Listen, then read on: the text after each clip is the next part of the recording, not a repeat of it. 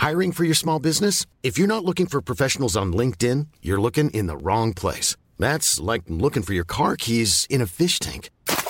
LinkedIn helps you hire professionals you can't find anywhere else, even those who aren't actively searching for a new job but might be open to the perfect role. In a given month, over 70% of LinkedIn users don't even visit other leading job sites. So start looking in the right place. With LinkedIn, you can hire professionals like a professional. Post your free job on linkedin.com/spoken today.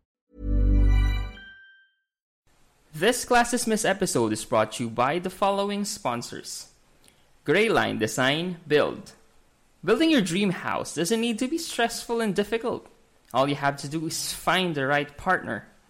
Greyline Design Build is a freelance design and construction provider currently operating in Manila and Bulacan that offers design services, general construction, fit-outs, and renovations. With a blend of fresh ideas, construction expertise, and excellent customer service, you will never go wrong choosing Greyline Design Build in order to realize your dream. Go to facebook.com/Greyline Design Build or contact 0917-169-0800. Come home to your dream. Choose Greyline Design Build. Special thanks to MM's Burger. MM's Burger offers a much affordable flame-grilled burger and a freshly squeezed lemonade that will surely lessen your guilt in savoring its 100% pure beef burger. 100% pure beef, no extenders. Check out facebook.com/mmsburger. That's EMS Burger. Or contact their number at 0935-560-4281. Stand by. I'll be right there. Flair for you more. He's got you locked on. Sans talk about topics outside of the syllabus. This is a class that you shouldn't miss. Class that you shouldn't miss. Together with Marlon, Mark, and Paul. This is Class Dismissed.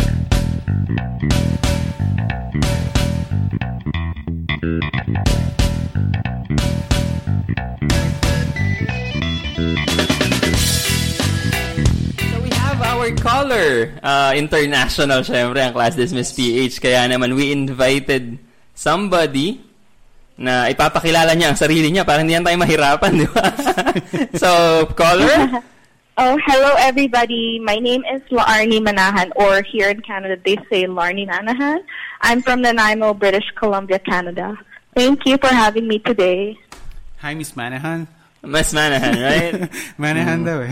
You have to get used to that accent. You can call me Miss Manahan or just call me Laarni. Laarni. Laarni na lang siguro para Laarni na lang daw. Kumusta ka dyan, Ma'am Laarni? Ilang taon ka na dyan? Ilang taon na dito? 10 years na kami this year. 10 years. Isang dekada na sila, pare. 10 taon, yan. Mm-hmm. Paano, anong status niyo na po dyan sa sa Canada? Sa Canada, graduate ako last year. I finished Doctor of Pharmacy. So, nag-work ako as a pharmacist here. Mm-hmm. Sa Canada, ang difference sa kanila, yung pharmacist, doctor talaga. Ang status. Yeah, they changed the program. So, wala nang Bachelor of Science in Pharmacy. Binago na nila. Binago na. In hopes that in the future... I know, binago nila in hopes that in the future pwede kaming mag-prescribe ng gamot. Pero wala pa sa ngayon. Pero yun yung aim, na magiging as in doctor na talaga. Yeah, in the future. Di natin alam kung kailan. Bale, yung status niyo po yan, ano ba? Citizen of Canada or officially OFW or expat? So basically, nag-move kami dito noong 2010. Bali yung tatay ko yung principal applicant. Nag-apply siya nung mga grade 3 ako. Na-approve nung third year high school ako sa Pilipinas. So, basically, we're landed immigrants. So, it's a little bit different. We're not technically classified as OFW, yeah. Got it. Kasi landed immigrant kami dito. So we know that working abroad is difficult. Siguro, mas difficult yung sa inyo kasi medyo high school nung lumipat kayo, no, sa Canada. So, so yeah. That's super. I think that's very difficult, no? Tapos, you have to work pa there and now you're living there. So, tingin mo ba, was it planned? Or is it because it happened because of opportunities? Yung bumukas na lang yung opportunity or yung pinto? Well, I think, kasi siguro dahil yung tatay ko yung nag-apply initially, I didn't really have much input dun sa decision-making process. So, I think kung may nagplano, siya talaga yung nagplano. And I think the opportunities presented, kasi yung tita ko, dito na siya nag-work and tinulungan niya din yung tatay ko na mag-apply. Kasi feeling niya na mas madaming opportunities para sa amin dito. So, it was really my dad who planned everything. So, yeah. When like I said, we applied initially when I was in grade 3. So, I didn't really think much of it. Pero nung third year high school na ako, parang medyo na yung may group of friends ka na, tapos maiiwan mo. Tapos isang taon na lang nag-graduate ka na ng high school. So, I was like, you know what, but I had to follow my dad's decision. So, parang sumuport na lang din ako. Pero eventually, na-enjoy mo na rin naman yung mga changes na nangyari dyan. Yes, 10 years. Yes, pero syempre, it was a learning curve. So, syempre, sa umpisa laging mahirap, pero nag-enjoy naman ako sa huli. Yes. Yeah. Speaking of decision-making process, hopefully nakausap mo si tatay. I mean, ano ba yung thought process siya sa decision-making process niya? Was it a very hard decision to make to actually move the family to Canada, or meron ba siyang second thoughts at the time? No, I think he was really, I guess he was very optimistic about it. So, basically, gusto niya talaga makapunta dito para sa amin. Yung nanay ko, yung mom ko, she was a little bit reluctant because she didn't really want to leave her family in the Philippines. So, hindi ko na matandaan kung ano yung pinag-usapan nila, pero ang bottom line talaga, ang tatay ko gusto talagang pumunta dito. Okay, you've been there for 10 years, no? Naho-homesick ka pa ba? And how did you deal with it kung na-homesick ka man nung una? Actually, hanggang ngayon, na-homesick pa rin ako. I think the hardest part probably would be seeing my friends on social media and knowing that I'm missing out so much on their life. No? Parang yun ang pinakamahirap sa akin. Super hirap kasi syempre yung ilan taon ba ako nung lumipat kami dito? 15 years old yata ako. So, yun talaga yung parang peak. So, nahirapan ako pero I mean, the initial stage probably yung within the first 2 years, medyo nahirapan ako and then naka-adjust na rin ako. Nami-miss ka ba ng friends mo? Nami-miss mo? Feeling ko dahil may sarili na silang buhay. Hindi na namin nami-miss yung isa't isa. Kumbaga, nami-miss namin yung isa't isa pero it's not as often as we used to. Parang hindi katulad dati nung 2011 or whatever. Yeah, parang yun na nga, may sarili ng buhay. Oo nga. Especially sa'yo kasi umalis ka high school, no? Third year high school, parang kasagsagan ng high school. Like, in the middle of high school, parang supposedly mag-i-enjoy ka pa dyan. You're meeting a lot of friends. Oo.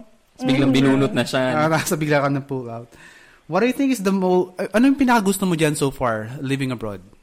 Especially in Canada. Living abroad, madami. Wala na silang mask. Ano ba unahin? Wala nang mask. I feel like in general, the fact that no matter where you come from, you'll be given the same opportunity as someone who was born and raised here. So, yun ang gusto ko talaga sa Canada. At saka, I mean, walang traffic dito. Yun talaga. Traffic talaga. Ano mamimiss mo sa Pinas, Larnie? Walang traffic dito. At saka, tsaka yung healthcare din. Kasi, healthcare. Universal ang healthcare dito, so libre para sa lahat ng tao. May PhilHealth naman dito sa atin. Apparently, meron silang billions of funds na nawala na lang bigla. PhilHealth, parang magician ng PhilHealth. Correct. Bigla na lang mawawala. For our listeners na feeling natin nag-iisip, nagbabalak mabuhay sa ibang bansa, what do you think is the biggest struggle na pwedeng kaharapin ng isang titira or magwo-work abroad? Titira sa ibang abroad. Syempre, obviously, yung adjusting to the new environment and really establishing yourself. Feeling ko para sa akin, personally, kasi nung lumipat kami dito, yun yung start ng parang university career ko, career building. Mahirap talaga yung parang trying to learn how to become independent. I think that's the hard. I don't know if it really applies to other OFWs, pero yun sa akin pinakamahirap yung kailanganin ko na matutong gawin ang lahat ng bagay, yung magluto, maglaba, commute, while making sure that I keep my grades up. I think it's trying to balance everything. I think that's the hardest for me. You live with your parents right now or lumipat na ng bahay? Ngayon na nakatapos na ako, nakatira ako sa parents ko. Bumalik siya. Nung kasi namimiss daw nila ako eh. Got it. Yeah, got it. Nung university days, independent siya. Independent. Kapag graduate, balik kila na. Parang baligtad, no? Yes. Baligtad, no? Medyo baligtad. Kasi yung university ko kasi sa mainland, Vancouver. Tapos, kung saan kami nakatira, Vancouver Island, kailangan mo pa mag-ferry bago ka makapunta doon. So, yeah. Pandemic aside, do you still plan on going back to the Philippines to live here? Or why not? Why? That's a question. Ang tanong doon, bakit? Why not? Ang sagot dyan ay siguro. It's like an in-between answer. Pero more on no. Kasi even though namimiss ko yung Pilipinas, parang kino-consider ko na talaga na ito yung home ko. Kasi sanay na talaga ako sa the way of life dito. I mean, we never know what the future. Bala ko 6 months sa Pilipinas kapag may snow dito kasi hindi maganda yung weather. Tapos 6 months balik dito kapag summer.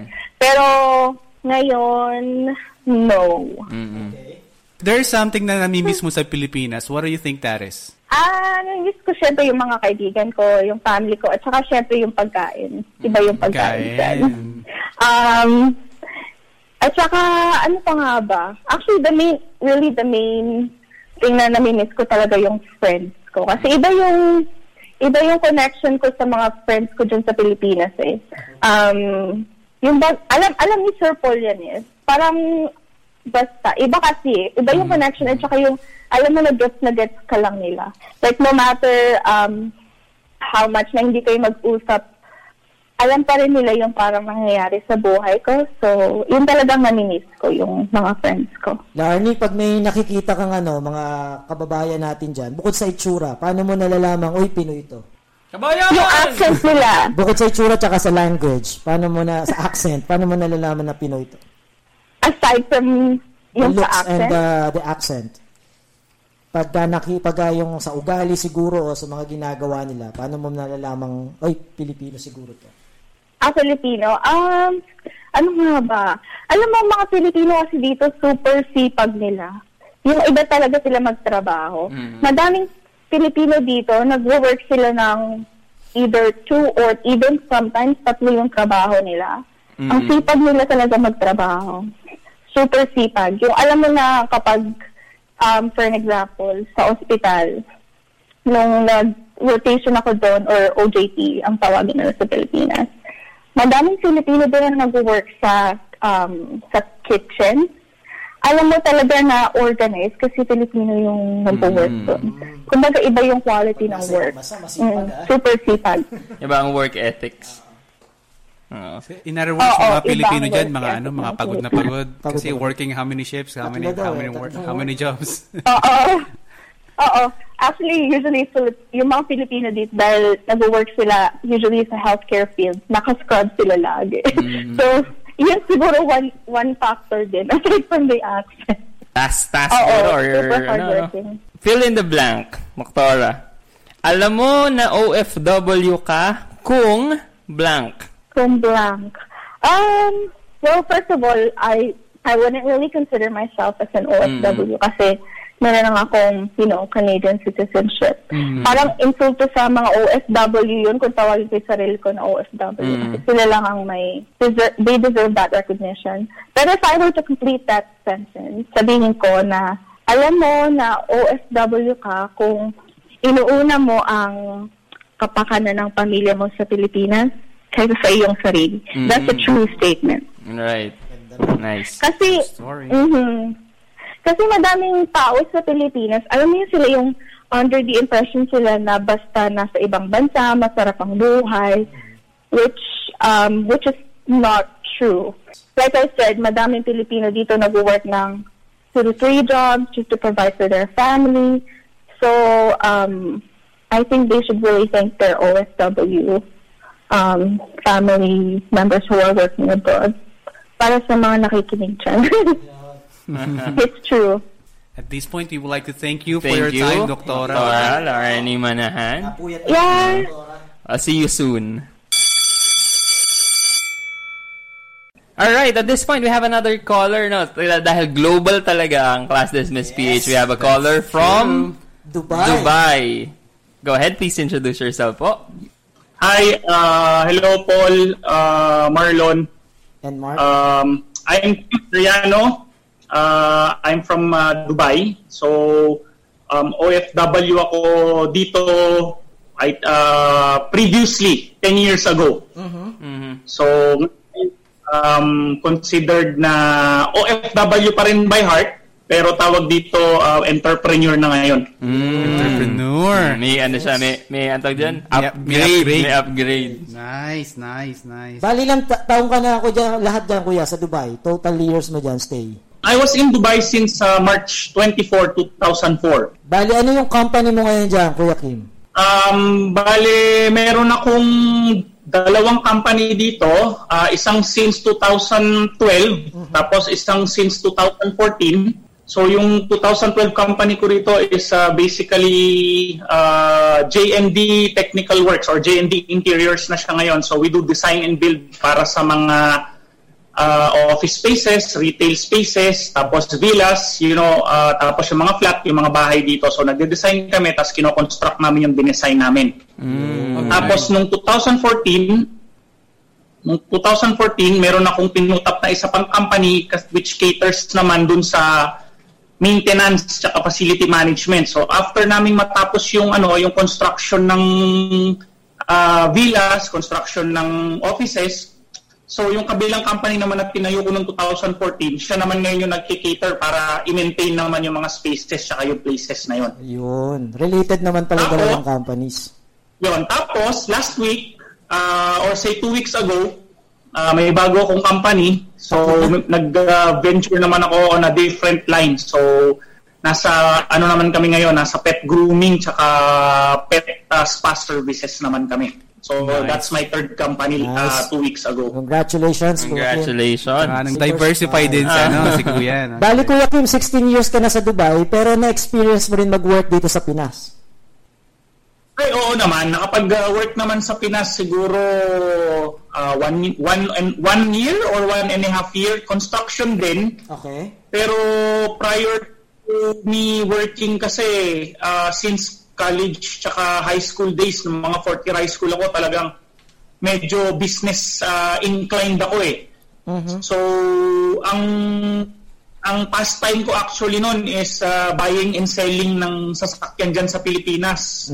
Before I moved talaga na i-pursue yung career ko na tawag dito, graduate ako ng civil engineering. So, mas okay pa rin ba yung nagbi-business ka kaysa nagiging full-time employee ka? Parang sa akin sa perspective ko, mas may career, mas may growth ba? Kumbaga mas malaki yung kitaan, parang ganoon. The more na masipag ka, the more na mas malaki yung pera mo, parang ganoon. Yun yung insight ko. But after some time, naisip ko din na sayang naman din yung pinag-aralan ko. May mga kaibigan naman ako, tsaka may mga connections ako sa construction. So, tinry ko rin. Pero, I did not give up on buying and selling cars. Kumbaga, during my free time, nandun pa rin siya, ginagawa ko pa rin. So, employee ako from 8 to 5, tapos after nun, tsaka during weekends yun, nagbabuy and sell naman ako ng sasakyan. Walang tapong oras. Kay Kuya Kim. Pero ano yung reason mo, Kuya Kim? Anong reason mo kung bakit nag-decide ka na mag-try ng subukan yung swerte mo abroad? Hindi naman ako talagang umalis ng Pilipinas to work abroad yung una. Yung mom ko kasi or yung parents ko nandito na sila sa UAE since 1980s pa. So alam ko anytime. Alam mo, anytime. Magiging siguro home base or magiging lugar din kung saan ako makakatungtong dito sa UAE. So habang nagtatrabaho, habang nagbabuy and sell ng sasakyan, nung nakagraduate na ng college, lagi akong kinukulit ng mama ko, especially talagang siya. Yung papa ko, yung father ko, parang okay lang kung asan ako, walang problema Pero yung mom ko talagang siya yung nangungulit sa akin na anak, try mong pumunta rito, try mong mag-visit, try mong makita yung UAE, try mong makita yung Dubai, baka magustuhan mo. Dumating pa nga sa point na dahil into gym ako noon, talagang gym brat ako noon. At 4 straight years from 2000 hanggang 2004 bago ako umalis, gym brat ako. Dumating na nga sa point na lumipat pala sila sa isang flat na talagang may mga gym. So talagang nagvi-video pa yung mama ko noon or nagte-take siya ng picture ng gym. Anak, may gym dito, yung gym. Alam mo, para ma-convince niya ako na lumipat. Ng UAE. Ginagawa niyang parang stimulus sa akin na lumipat ka rito, mas maganda yung mga gym dito, mas ganito ganyan. Tapos nagsesend pa siya sa akin ng mga photos ng sasakyan kasi alam niya car enthusiast ako So nagsesend siya ng photos ng sasakyan. Anak, mas magaganda yung sasakyan dito in the future pag dito ka nagtrabaho. Pwedeng makakabili ka rin ng sasakyan na ganyan, ganon siya. Okay. So, in the long run, to cut story short, napadpad ako ng UAE nung March ng 2004. Si mama talaga ang reason. Ang ibig sabihin nito, kuya, nakumbinsi kang magpunta dyan sa abroad dahil sa magagandang gym tsaka magagandang kotse. Parang ganun. Pero ano talaga yung pinaka-deciding factor talaga? Maliban sa gym tsaka magagandang kotse. Nanay niya. Actually, sa akin ang deciding factor talaga is parang lang. Ang sabi kasi ni mama sa akin noon, i-visit visa kita or tourist visa kita ng 3 buwan, sabi niya sa akin. So magstay ka lang dito ng 3 months and then you decide, parang ganon. Kung gusto mong magstay or gusto mong pleasure lang ng Dubai. So that was a summer kasi March, di ba? So summer yon. So para sa akin, okay, since it's summer, wala namang mawawala sa akin instead of going to the beaches ng March, April, May. So parang sa akin, okay, para maiba naman yung trend, okay, let's do Dubai naman, parang ganon. So nagpunta ako ng Dubai in short, together with my mom's brother, so yung uncle ko kasama ko. Tapos tawag dito mga applicants ng mama ko kasi into human resources and meron silang agency kasi. So kasama ako dun sa nagpunta. I think if I'm not mistaken and I remember it correctly, 7 kami. 7 kami lahat na nakarating ng Dubai all at the same time. So yun, from there on, pagdating ko ng Dubai, after 1 month akong itinur-tour, dinalag-dala kung saan-saan, natapos na yung pagtutur, bigla akong sinabihan na bakit hindi mo mag-submit ng CV o ng resume. Ayun na, that's it. The rest is history, sabi nga nila. The rest was history. But do you remember your biggest struggle nung nandyan ka? Nung nagsisimula ka dyan sa Dubai. Biggest struggle ko siguro sa abroad when I was an employee, number 1, sa construction industry kasi ako nag-work. So, ang biggest struggle ko is yung communication barrier. Kasi not all colleagues, especially yung pag nasa construction ka, mixed yan Majority of them are Arabs. And yung talagang abundance of them sa construction company is Indians, Pakistans, and Bangladeshis. So, ang talagang struggle ko nung una, language. Kasi as Filipinos, we speak good English. Pero for them, they speak their native language. So, ang nangyayari is parang kayong nasa kapwa ko, mahal ko. Yung nandun sa yung maliit na na icon sa TV, yung kapwa ko, mahal ko, nagsesenyasan lang kayo. Yung sa sign language lang kayo, parang ganon. wala kang ibang choice but to explain it, tsaka yung patience mo. Kasi minsan ina-explain mo by sign language 10 beses na, tapos tatayo ka pa doon for a long period of time to ensure na tama. Yung instructions mo sign language is naintindihan niya ng tama. And it's really funny na kahit 10 or 15 times mo na siyang na-explain, mali pa rin at iba pa rin yung gagawin nung talagang pinag-explainan mo. Oo nga, Kuya Kim, kasi it's multicultural, no? Yung environment. Multicultural environment. So how did you cope with that? Parang 10 times mo na-explain or meron pa bang yung learning curve ba? Medyo malaki, matagal? I tried. Kasi syempre, parang sabi nga, if you can't beat them, join them. Parang ganon. So I tried kasi majority ng workers is Hindi speaking. So kahit pa 30% or 40% ng mga words na usual na ginagamit sa construction site is kumbaga I learned to speak the language, parang ganoon, para mas mabilis kahit medyo barok siya. So ganon yung naging way ko to cope up with them. Okay, Kuya Kim. Okay, medyo matagal ka na rin diyan, Kuya Kim, na parang so far ba meron ka bang do you experience any regrets going abroad, working abroad, living abroad?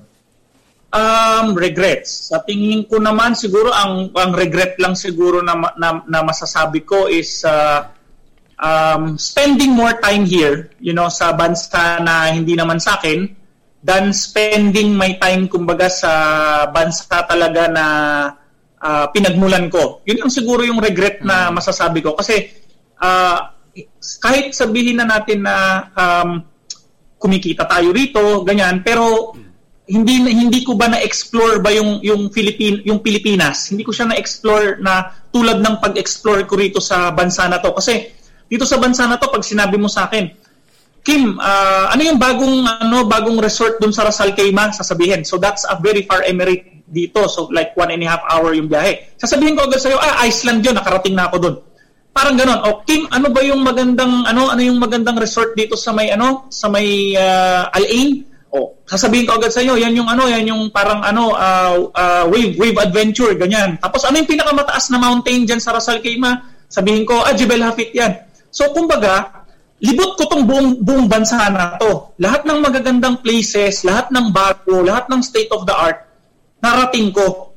Pero yung regret ko, kasi yung bansa natin para sa akin is mas maganda siya kumpara rito in terms of natural beauty. Nice. So para sa akin, yun yung regret ko. But I didn't spend much time in the Philippines to basically go to places na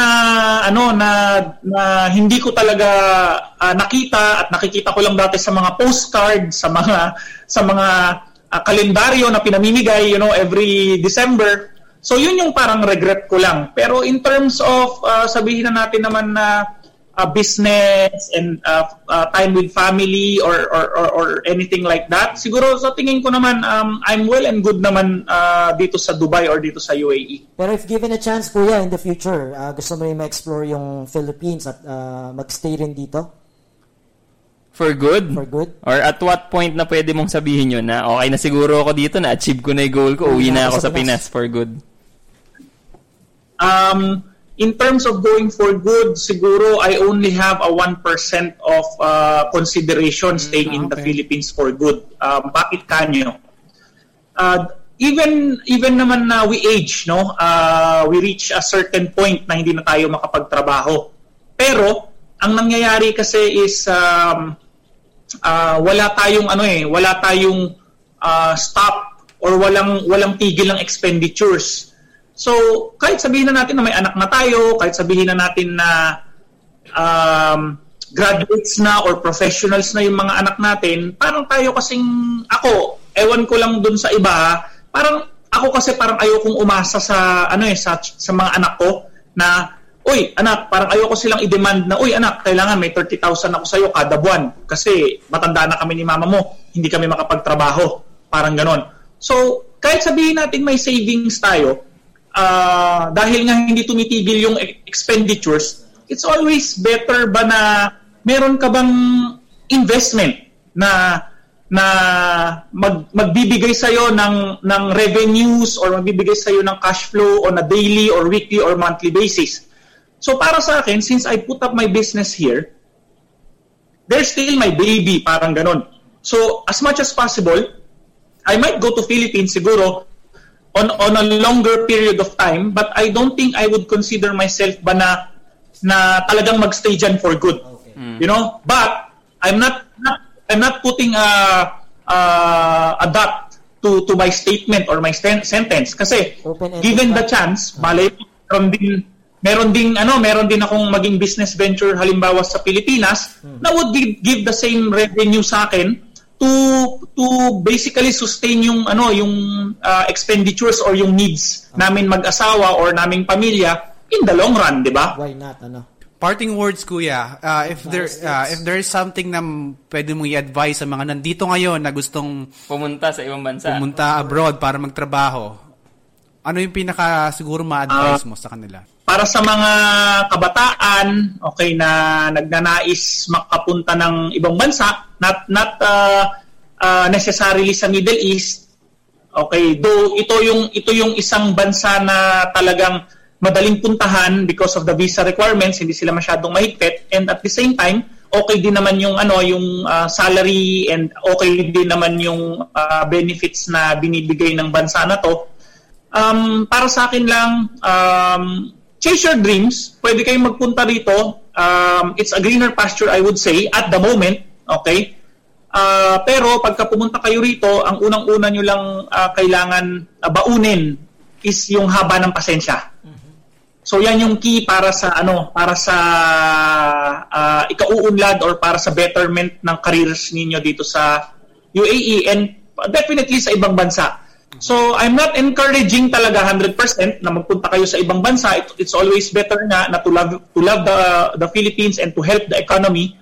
Pero syempre we all have our goals. Kung gusto niyo mas mabilis talaga yung growth, tsaka mas mabilis yung income, punta kayo rito, pero punta kayo rito sa UAE or punta kayo sa abroad or work abroad, pero just make sure that you discipline yourselves sa paghawak ng pera ninyo. Kasi yan talagang downfall talaga ng lahat. Hindi in Dubai, but everywhere in the world. Pag wala ng pandemic, kuya, tsaka na lang sila mag-abroad. Tama, medyo mahirap mo yan eh. Thank you, Kuya Kim. Kuya Kim, sa iyong oras. Salamat. Maraming insights ang Kuya Kim. Thank you, Kuya Kim. Ingat kayo dyan. Ingat.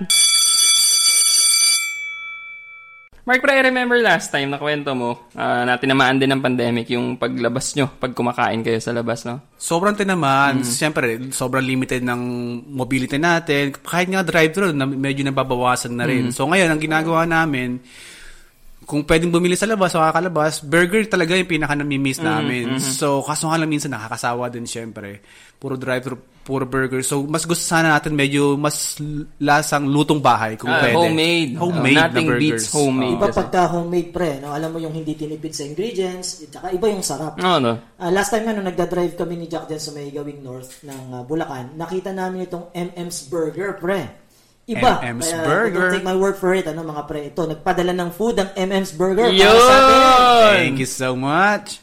At nakain na po namin siya. At totoo, masarap siya. Masarap.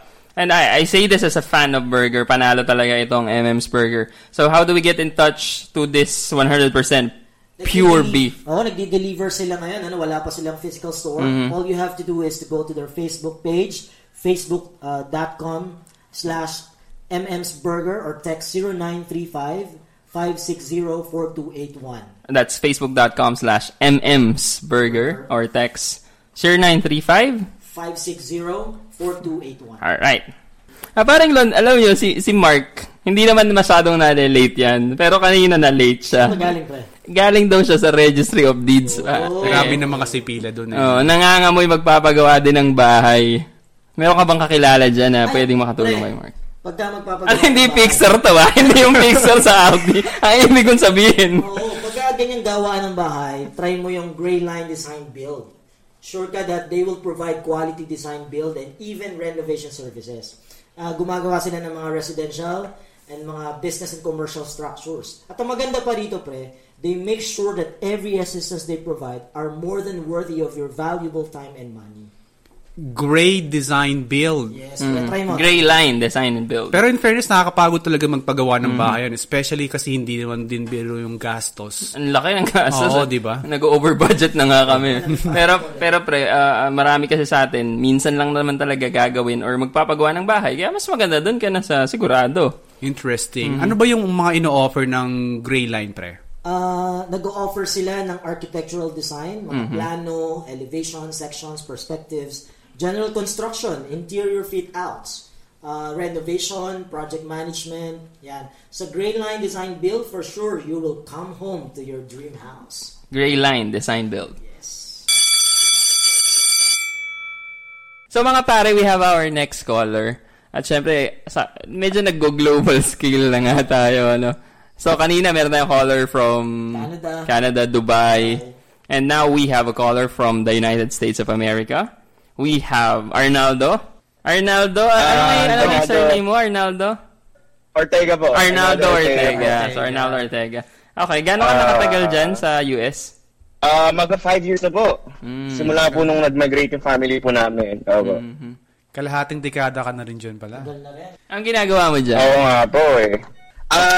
Nagtatrabaho po ako sa tech company po. Malapit po kasi kami sa Silicon Valley po. So doon po, isang company po, doon po ako nag-work. Nice. Silicon Valley, yan yung parang center of tech and gadgets. Paano magpadala ka pa ng Apple Watch dito? Center ng plastic surgery po.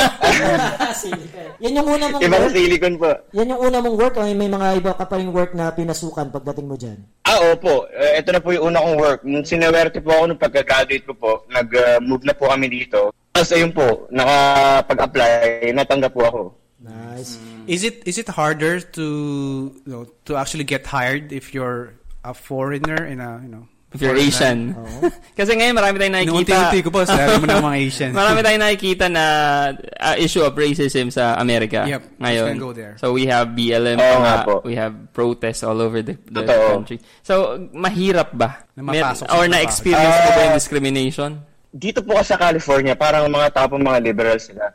So mga open naman sila, mga may laws dito na anti-discrimination.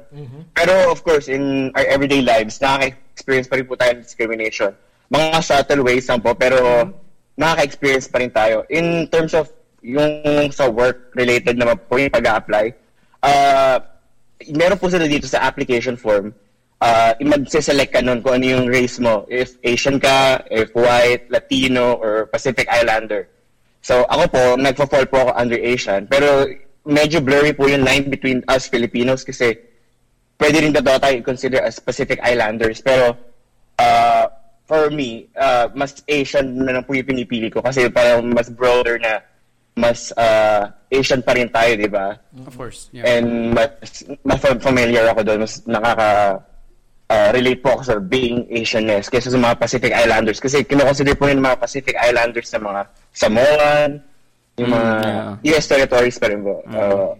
Arnaldo, meron ka bang na-experience dyan na parang struggle that you could consider as your biggest struggle ng paglipat nyo dyan? Sobra po. Bukod po sa homesickness, yung wala kang pong magalawan kasi hindi ka familiar sa place mo, hindi mo alam mga pupuntahan, paglabas mo ng bahay mo, parang different races, yung mga kasalamuha mo. So, hindi mo alam kung ano mo sila kakausapin. Hindi mo alam.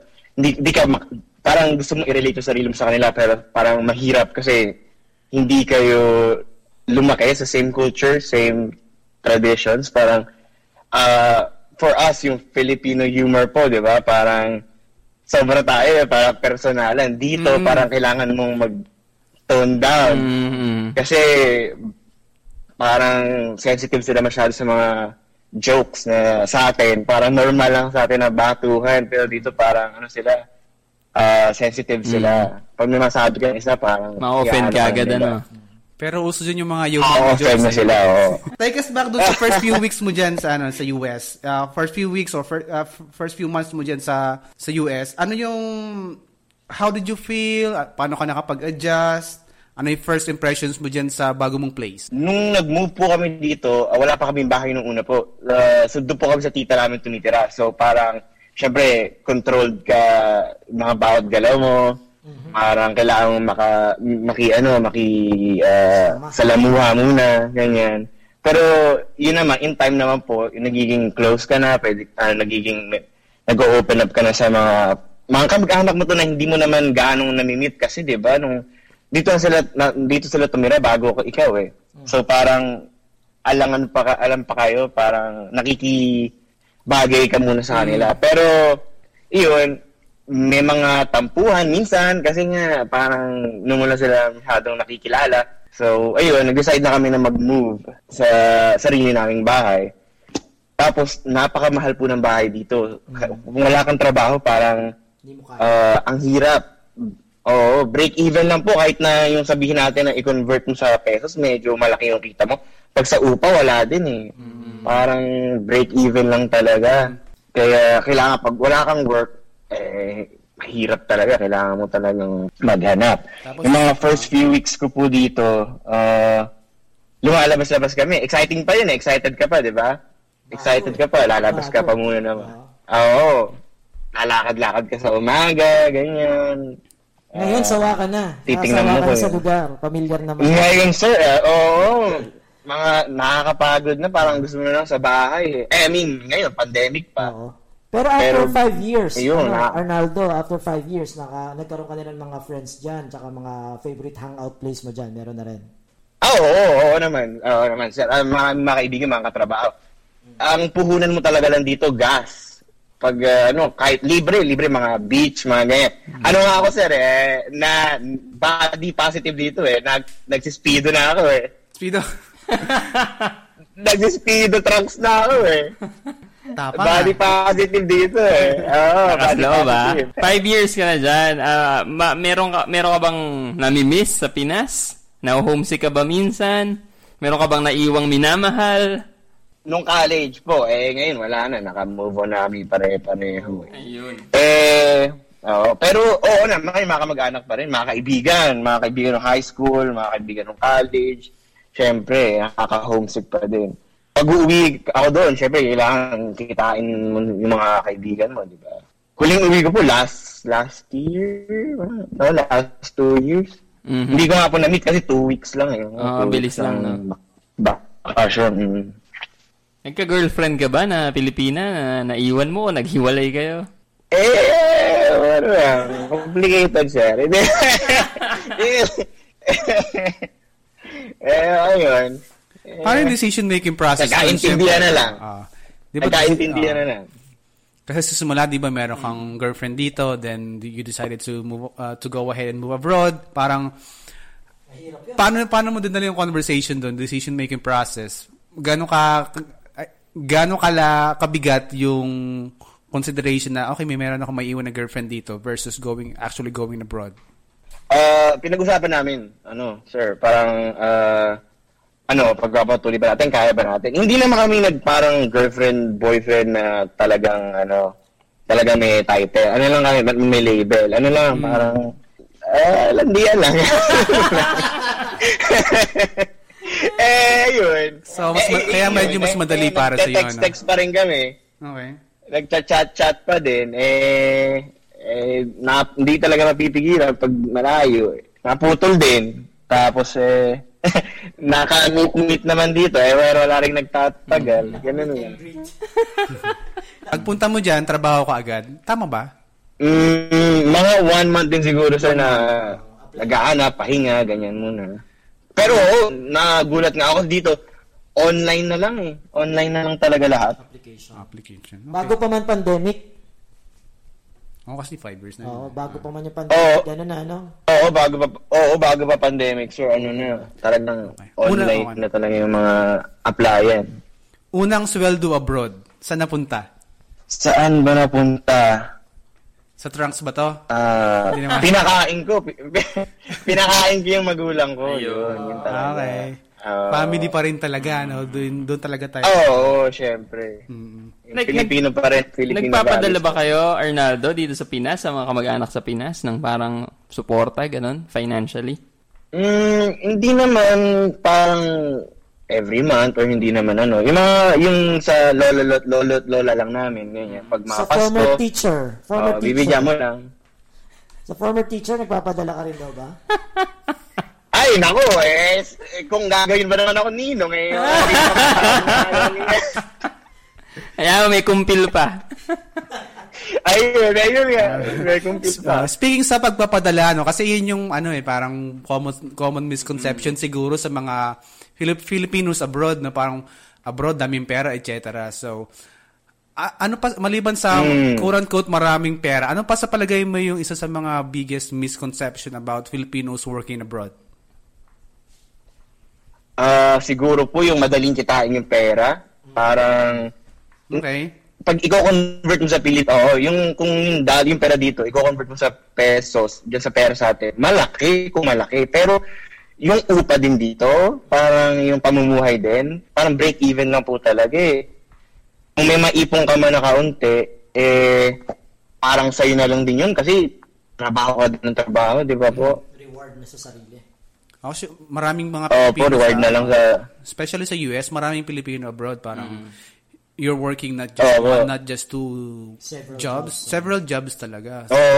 Akala ng mga ibang tao parang pinipitas mo lang yung pera abroad, pero you're gonna work not just 8-10 hours a day, for some people 12 hours per day, for some them wala 7 days per week ka nagtatrabaho. So I would agree na yun yung isa sa mga biggest misconception right now sa mga Filipinos abroad, parang easy money, it's never that. At saka po siguro hindi po kami nagpapadala kasi yung buong family po namin yung nag-move. Pero kung ako po siguro yung mag-isa, baka po syempre papadalang ko po yung family ako, di ba po? Okay. So 5 years. Sa 5 years na yun, what do you think is your biggest achievement? Biggest achievement ko po siguro is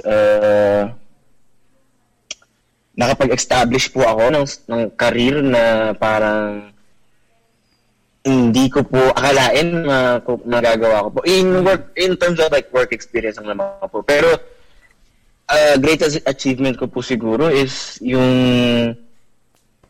mapanatili yung pagka-Pilipino ko po. So Pinoy na Pinoy. Na nandito po. Pinoy na Pinoy pa rin po tayo. Ano pa rin po tayo? Involved pa rin tayo sa mga nangyayari sa bansa natin. Kahit na malayo tayo. Okay. Di ba po? Dapat ganun talaga. Do you have any parang words of wisdom, parting words sa mga classmates natin na nagbabalak mag-abroad? If you have the opportunity, then go for it. Wag niyong isipin na may maiiwan kayo sa Pilipinas. The world is your oyster. Parang lumabas ka, explore mo lahat ng possibilities out there. Wag mong i-impose yung sarili mo na as a Pilipinas ako, dito ako magtitira, dito ako magpapamilya. I mean, i-keep mo pa rin yun. Pero parang while you're young, explore the possibilities out there. Ako sinasabi ko, and sa family ko din, parang dito na kami for a certain time. Babalik pa rin kami sa Pilipinas. Pero while you have the time and the energy and the opportunity, if it knocks on your door, then just go for it. Take it. Parang, kasi kailan mo pa yan ma-experience, diba? Ma-open up yung mind mo sa different cultures, different parang societies, different people.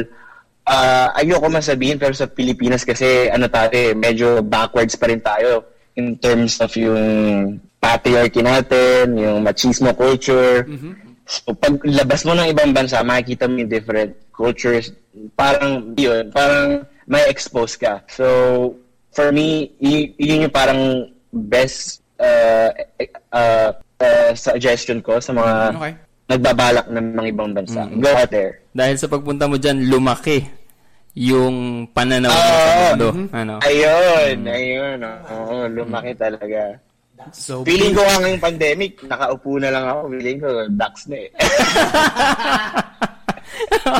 Nagpapalaki na lang tayo ngayon sa bahay. So be open for opportunities. and explore. Yeah. Adventure is out there. Opo.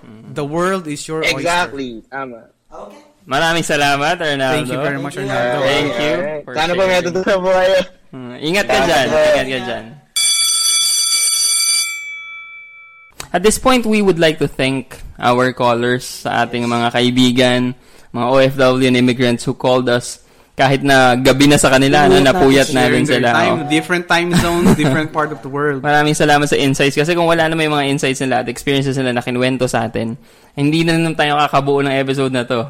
So maraming salamat from Class Dismiss PH. So synthesize na natin itong lesson 5. Ako, natutunan ko sa mga guests natin for this episode ay mahirap magtrabaho in general, pero mas mahirap, higit na mahirap yung magtrabaho ka ng malayo sa sarili mong bayan.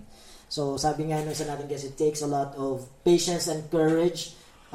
May mga discrimination silang nararanasan, pero sinikap nilang harapin yon kasi gusto nilang magtrabaho at mag-grab yung opportunity makapag-work abroad at makatulong rin sa pamilya. Pamilya pa rin lagi yung bottom line doon. So, saludo kami sa mga OFW natin, mga bayani natin, na patuloy na tinataguyod yung mga pamilya nila at syempre yung pangalan din ng Pilipinas sa ibang bansa. Yun lang, sa tingin ko, kahanga-hanga sila dahil kaya nilang harapin yung mga pagsubok na yung mga challenges na ganon kasi gusto nga nilang magpadala at tumulong sa pamilya. Ako, sa akin, I understand na yung employment opportunities sa Pilipinas, it plays a really big role. Kaya kailangang mga ibang bayan pa or mga ibang bansa na mga kasama, mga kababayan nating Pilipino. At syempre, yung factor doon, pinakamalaking factor para sa decision nila to go abroad is their family. Suportahan ng pamilya. At bumabalik tayo lagi doon sa kultura ng Pilipino ng pagmamahal sa pamilya. At sana hindi mawala yun kahit na umusad pa yung taon at kung ano mang pagsubok ang dumating sa ating bayan. Sana yung kultura ng closeness ng pamilya nandun pa rin lagi. Nakakatuwa lang talaga na yung mga callers natin, kahit na nalayo sila sa bayan, na-exemplify pa rin nila yung masasabi nating proudly Pinoy. Hindi nawala yung pagiging Pilipino nila kahit nasa ibang bayan sila. So, ganun sana tayo lagi at yung mga classmates natin nagbabalak mga ibang bayan, i-maintain natin yung core values na meron tayo. Yung mga gandang values na meron ang mga Pilipino. Mark? Yes, sir. Working abroad, if you think that's easy, well, it is not. It's not easy. Sure, it has its shares of upsides, but make no mistake about it, it's not always glamorous. You hear stories about Filipinos abroad getting abused in many different forms. You get the stories about discrimination and less than ideal working conditions, and even the dreaded homesick, spending your everyday away from your family. That is just the tip of the iceberg. Needless to say, working abroad is not for the faint-hearted. But also, however, let us not forget to also celebrate yung mga success stories din ng mga kababayan natin. Our kababayans making all the sacrifices just to be able to provide for their family. Our kababayans also found success and were given the opportunities to actually migrate into another country and actually live a better life there. However, as a personal preference, and I'm talking as a big family person here, sana dumating yung panahon na wala nang magulang na hindi makikita yung paglaki ng mga anak nila. Sana dumating yung panahon na wala nang mga anak na hindi makapiling yung mga magulang nila o mag-asawa na kailangan munang maging magkalayo.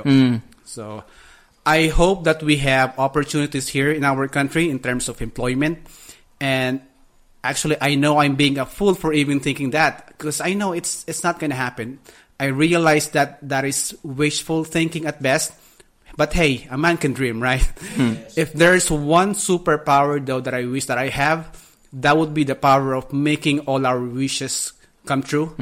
And for our OFWs, everywhere in the world, that would be my dream for them. Yes. Thank you, Jeannie. 3 wishes lang. Thank you for your time and attendance. You can follow us on our social media at Class Dismiss PH for both Facebook and Instagram. And of course, we are on Spotify and Apple Podcasts, Anchor, and Google Podcasts. Just look for Class Dismiss PH. Subscribe, download, tell your friends, spread the word. This has been Marlon Paul. And Mark. Class is over. Class dismissed. Follow us on Facebook, Twitter, and Instagram at Class Dismissed PH. Hello, this is Danny Pellegrino, host of the Everything Iconic podcast, and I'm here to tell you all about Splash Refresher, because hydration is mandatory, but boring is not. Now, I love my water, but if I don't spice it up, I'm not going to finish what I took out of the fridge. That's why I love my Splash Refresher, which is flavorful, delicious, bright, hydrating, and 0 calories. The wild berry flavor is my fave. No, wait. Is the pineapple mango flavor my fave? You know what? All 5 craveable Splash Refresher flavors are my fave because they're so delicious. So get hydrated and enjoy it with Splash Refresher.